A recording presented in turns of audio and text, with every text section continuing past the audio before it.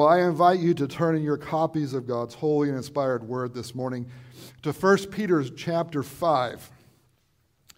We have been working through 1 Peter, and in God's providence, we came to this section of 1 Peter at the very beginning of Advent. The section of 1 Peter that begins with Peter telling us that the end of all things is at hand. It is a way of expressing that you and I live between the two advents of Jesus Christ, that we live in this final stage of God's redemptive program, and that the only thing that God's people have to look forward to at this point is the return of Jesus Christ. We're not looking for God to accomplish more stuff. There's not anything that's been left undone. The Apostle Paul tells us that in Christ, all the promises of God have become yes and amen. What we are waiting for is for our King to return. And this time, his coming will not be in humility. His coming will be in glory and in dominion. And so we, as the church of God living at the end of all things, we live between these two advents of Christ, where the entirety of our discipleship and our devotion to God is marked by celebrating the first advent and anticipating the second. Well, this morning we come to 1 Peter. I'm going to read chapter 5, verses 5 through 11. The title of the sermon this morning is The Humility of the Advent Embodied in a Waiting People. Likewise, you who are younger, be subject to the elders. Clothe yourselves, all of you, with humility toward one another. For God opposes the proud, but gives grace to the humble. Humble yourselves, therefore, under the mighty hand of God, so that at the proper time he may exalt you, casting all your anxieties on him, because he cares for you. Being sober-minded, being watchful, your adversary, the devil, prowls around like a roaring lion, seeking someone to devour. Resist him, firm in your faith, knowing that the same kinds of suffering are being experienced by your brotherhood throughout the world. And after you have suffered a little while, the God of all grace, who has called you to his eternal glory in Christ, will himself restore, confirm, strengthen, and establish you. To him be the dominion forever and forever. Amen. Let's pray. Our Heavenly Father, you have given us your word, a word that has come to us in inscripturated form, as you have caused this writing to take place, and as you have protected this writing throughout the generations. Because it is in this writing, and it is through this writing, that you speak to us and you give yourself to us anew every time we approach it by faith. But you have also given to us your word, enfleshed in humanity, in giving us your Son, Jesus Christ. And so give us the faith this morning, O God, that Paul tells us is necessary to be able to hear the word of Christ spoken through the words of Scripture. Take this seed, O God, this morning that is planted in weakness and in humility, and cause it to give forth a harvest of righteousness 1,000-fold in your people as we wait and as we anticipate the coming of our Savior, and as we do so, clothing ourselves in his humility while we wait. It is in Jesus' name that we pray. Amen.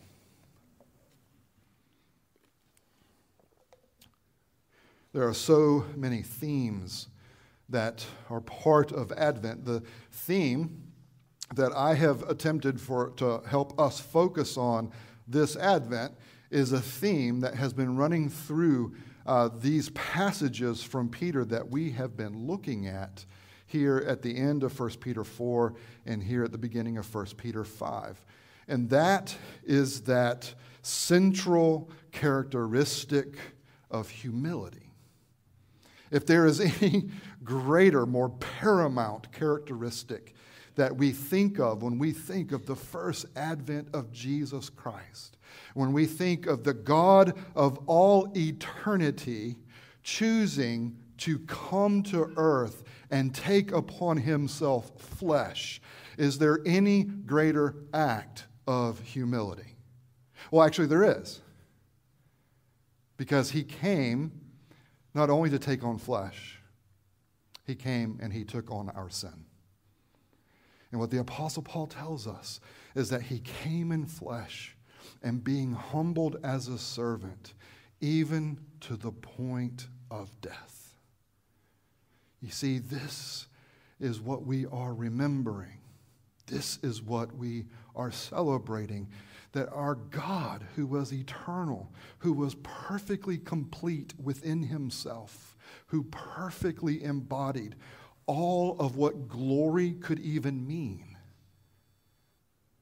took on flesh. As I reminded you last year, and I'm sure every one of you remembers this, but in my candidating sermon last Advent, I reminded you of what Dietrich Bonhoeffer had learned when he was in prison and what gave him hope to remain faithful to Christ as he suffered in prison, where he was going to be separated from his fiancée and not able to see her, where he would later then go to death. What gave him hope? What gave him persistence? What helped him to press forward in that situation was remembering that it was God who is in the manger. Is this how you think of Advent? Is this how you think of Christmas? Within all the fun celebrations of lights and food and giving gifts, do you see all of this through the lens that it is God who is in the manger? It was God who was in that manger that night that he was born. And what is commemorated in every nativity scene is that God was in the manger. That God loves to fulfill his eternal purposes through what seems to be small, what seems to be insignificant, what seems to be weak, what seems to be utterly and completely helpless and needy. Is there any greater image of what is small and weak and needy than a newborn infant? Is there any greater image that God could give us about why it is wrong to fear feeling small than in knowing that he is constraining everything, all of creation, all of history towards the new heavens and the new earth, and he does this through what looks small and weak and helpless and needy. This is what God is doing in everything. And he has given us a picture of that by not just coming in the flesh, but coming as a baby. Beloved, God was in the manger. And what that means for us is that it was in God coming in flesh, coming in weakness, coming as a baby, coming to a family that was poor, a family that seemed to be insignificant, even though they were part of the lineage of David. That God took that situation, and that's what he chose as being the means by which he would fulfill the eternal heart's desire that he has. and having a people for his treasured possession. Last week, we looked at this theme as it specifically applies to the elders in the church. Because what the elders are called to do in Christ's church is represent him to Christ's church. They are to embody Christ to his church. Peter uses the phrase example, but it could just as well be translated embody. Because what is an example? It is something physical. It is something tangible. It is something that you can see and touch. It is something that you can hear. So that you know that Christ is ruling and that he does so lovingly and with great mercy. He is the one who came in his first advent in humility, who embodied humility, who led his people humbly.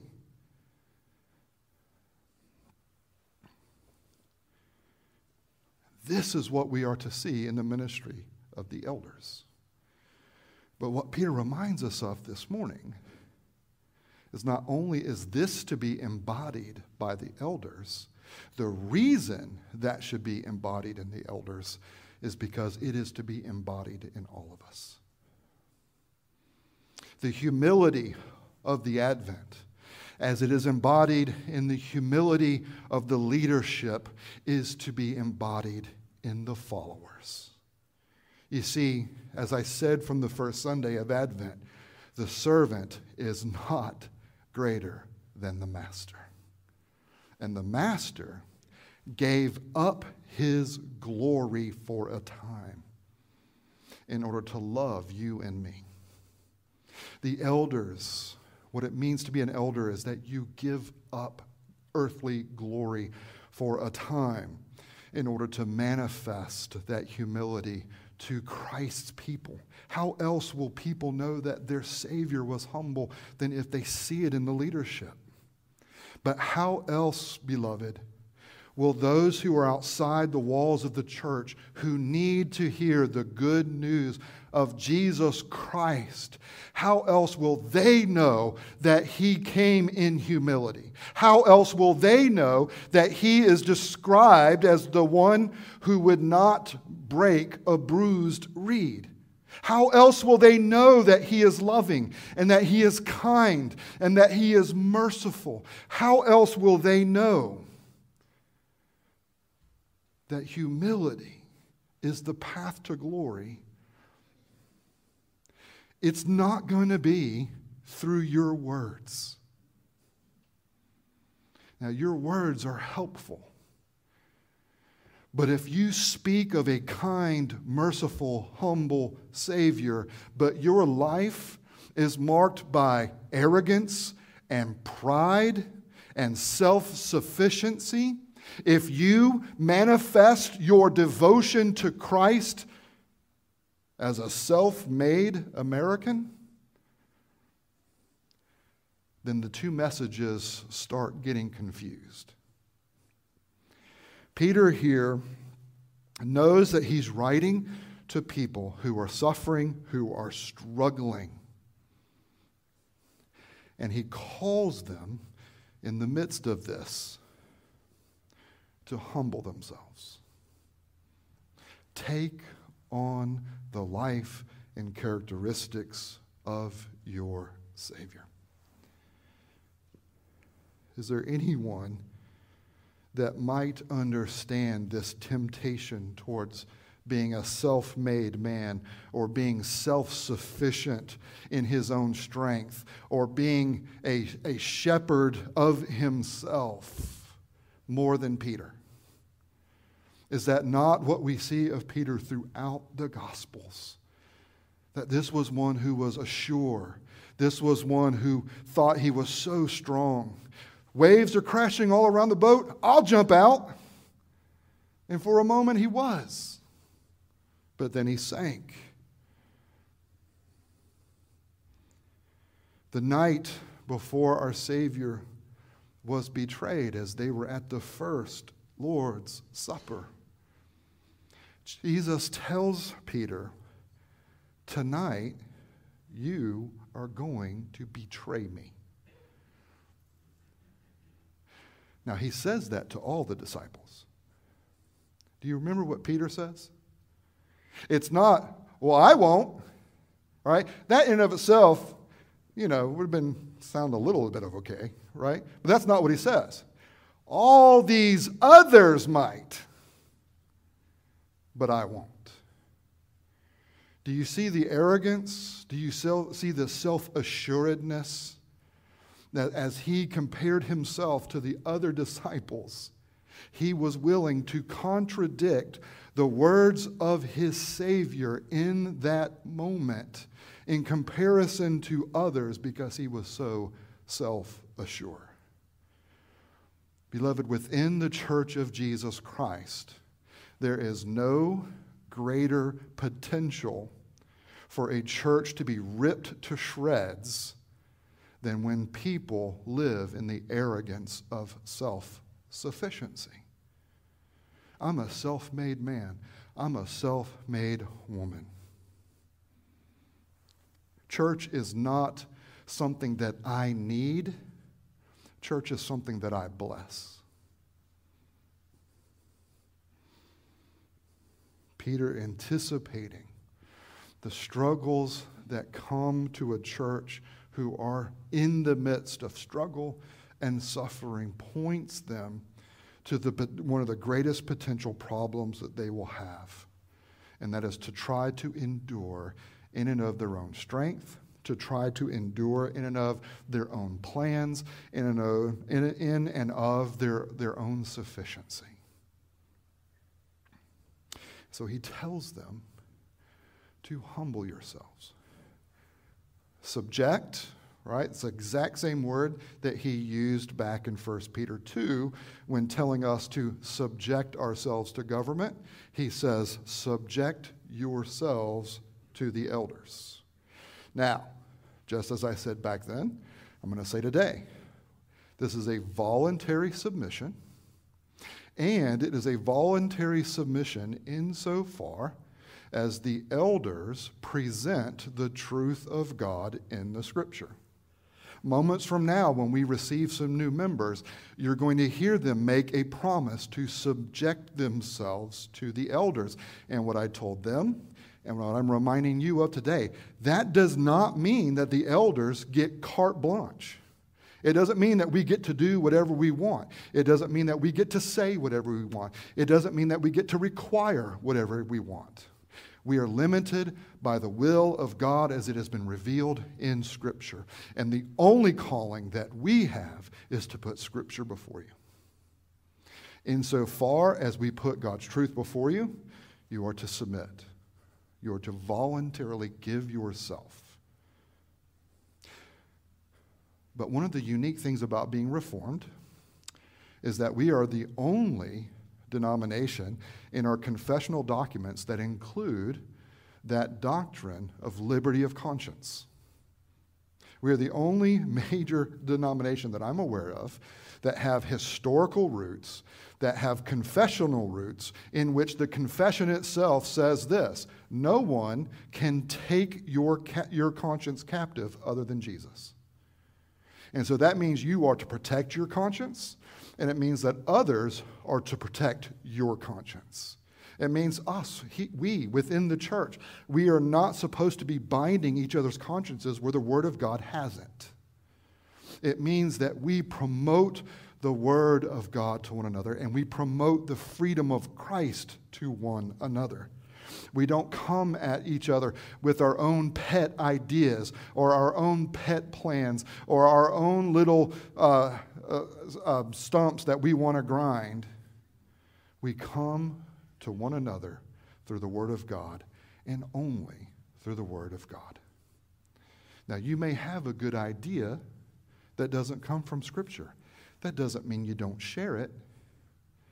It means you make sure that you understand that this may just be a good idea for me. And so I humbly present it as something to be considered. We got off track. The humility within the church is so vital, not only as this witness to the world and as a witness to one another. Look what the text tells us. God opposes the proud. I don't know about you, but that's not one of those verses I like to read to myself over and over and over in my devotional time. And it's because I am proud. But notice, it is very clear. God opposes the proud. Now, this doesn't mean that you lose your salvation if you're prideful. What this means is that when you are seeking to follow Christ and to be a member of his church, and you're doing so through your own self-sufficiency, through your own self-shepherding, through thinking that you know better and you're bringing all this to the table, when you do this, you're going to run into a wall. And you're going to run into a wall over and over and over. But at the same time, notice the second part of the phrase. Not only does God oppose the proud, but he gives grace to the humble. How many of us, out of a true love for Christ's church, when we see that there are struggles going on, think, all right, well, the path for me to help in this situation is to humble myself, to give up some sense of glory, to give up some sense of self-importance, to give up trying to get my needs fulfilled so that I can serve the needs of others. Is that the normal path? Is that what normally happens in a church? When you know a church is starting to be ripped apart from the inside, it's because of people giving up too much of themselves? No. It is the exact opposite. And it is especially satanic, Peter tells us, when this happens because we think we are doing something for the good of the church. Notice that what Peter says here. God opposes the proud. He gives grace to the humble. Watch out, because Satan is a roaring lion seeking someone to devour. Now, why would he say this?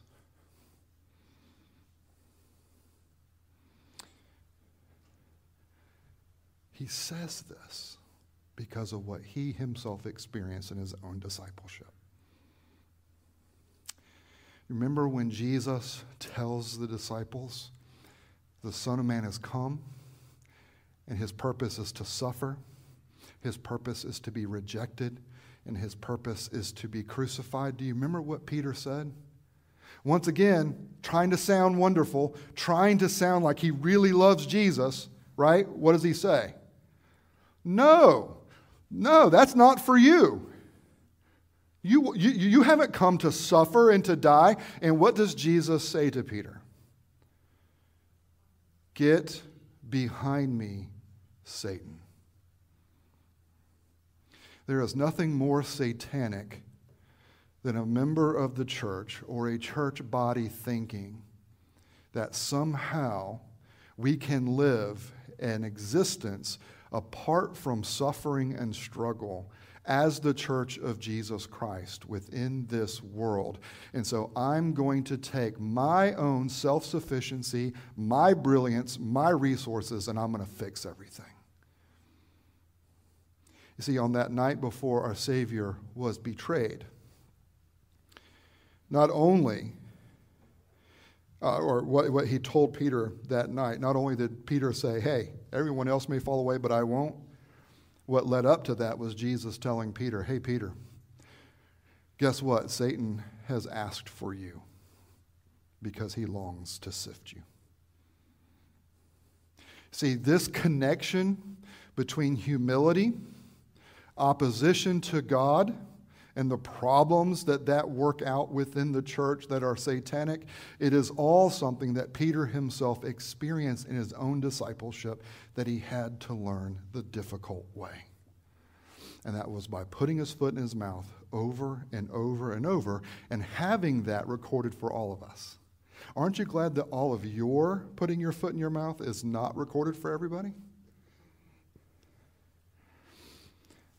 But this is why humility, as it is one of the paramount characteristics of the Advent, has to be a paramount characteristic of the leadership of the church so that it becomes a paramount characteristic of the church.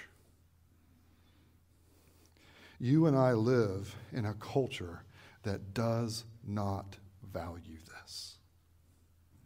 We value strength. We value power.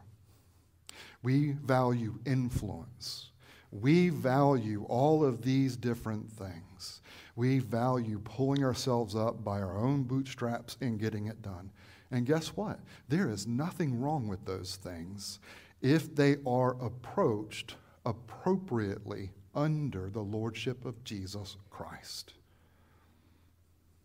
But make no mistake, within this church, there is absolutely no place for pulling yourself up by your own bootstraps. And within this church, there is absolutely no place for coming in and trying to exert power and influence because you think there is a better way. There could be a better way. But what Peter is admonishing us today is pursue what you think may be a better way through humility, not through the power of the will. Beloved, our Savior has come. And that first coming was marked by a humility that is unimaginable for you and me, and yet is expressed to us, that we focus on annually. But that second coming is also the hope that we have in Christ, where we are told that there is nothing that we can give up within this world that we will not receive better in the world to come. There is nothing that you can give up in humility within this life that you won't receive 1,000-fold in the life to come. And that is because the story of Christmas is the story of a Savior who came in humility, and through his humility was re-exalted to the right hand of the Father. And beloved, when you and I find ourselves and our lives hidden within that story, our humility is also leading to the same place. You see, humility and glory are not opposed to one another, because in Christ it is humility that is the path to glory.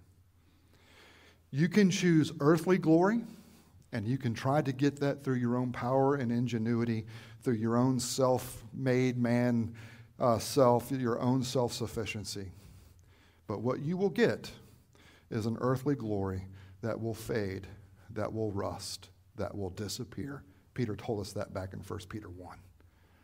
But the hope of those who have been born again in the resurrection of Jesus Christ is that when our Savior returns, that he himself will restore, confirm, strengthen, and establish you. You know what that means? You don't have to do those for yourself. He is going to gift them to you when he returns. Until that day comes, let our lives, our devotion, our church life, your membership in the church, may it all be characterized by the hope of the two advents of Jesus Christ, the hope of humility that leads to glory. Let's pray. Our Heavenly Father, we praise you that you have not left us to ourselves. We attempted to shepherd ourselves in the garden. We had received your word, your instructions, and then we received some different words and different instructions from Satan. We sided with Satan. We thought we could know better. And so from the very beginning, we plunged ourselves, Lord, into sin and misery. And yet you were not done giving us your word, because you gave promises, and then you embodied those promises in your Son. And so help us as a church to keep the image of the baby in our minds and in our hearts. Help us to embrace that baby as God himself who has come in flesh. And help us to be so identified in the story of our Savior that we would come to be characterized more and more and more by his ethic. An ethic of giving. An ethic of making others more important than himself. And an ethic of service, an ethic of being last, an ethic in which he, empowered by your Spirit, relied upon you for everything that he did and for everything he accomplished. Father, may that not only be true of our Savior, and may it not only be true of our stated theology, but may it be true of our very lives. And so help us, Lord, to embrace the suffering of discipleship in Jesus Christ with the hope of glory and with the empowerment of the Holy Spirit, just as our Savior did. And use this, Lord, that we might be a blessing to one another within your church. Protect us from feeling self-sufficient. Protect us from thinking that we have some idea that has to be enacted through power or influence or by working behind the scenes. Father, help us to see that that is satanic. It's not just bad. It's not just unwise. It is satanic. And Father, impress that upon us so that we would give ourselves to you and to your methods in your church. And Father, encourage us to be a people of prayer because of this, knowing that not only do we struggle with these temptations, but every believer and every true church around this globe is struggling with the temptations of the world, the flesh, and the devil. And so we pray, Lord, not only for ourselves, but we pray for those who are around the world, our brothers and sisters in Christ, whose cultures may bring to them different and various temptations, yet temptations nonetheless. And we pray for your servants who are ministering as missionaries in foreign nations. We ask you, Lord, that you would protect them from taking our culture into those places, and that you would protect them from the world in which they are seeking to minister, and you would protect them from the flesh. And Father, bless their service to you. Bless their proclamation of the good news, and bless their embodiment of the humbled Christ. And Father, we pray that we would be this kind of church in the world here within where you have us, because the world in which we are living right now has so given itself over to the will of power. It has so given itself over to the use of personal strength, the use of personal ideas, even to the point of lying and deceiving in order to get power, to keep power, and to exercise that power over others. And Lord, because of this, our land right now is hurting. There is still confusion that has come from the elections. Help us, Lord, not to be participants in the chaos, but to be the manifestation of Jesus Christ, who spoke to the winds and made them become peaceful. May we, who have received that peace in Christ, be agents of that peace. And Lord, that is not easy, because that will require us to humble ourselves politically and to entrust ourselves to your providence. And so, Lord, bless us with the Christ of the manger, with the Christ of the cross, with the Christ of the resurrection, with the Christ that is in glory at your right hand, that we in Christ may have received all of these things. For we pray this ever and always through his perfect mediation. In Jesus' name we pray.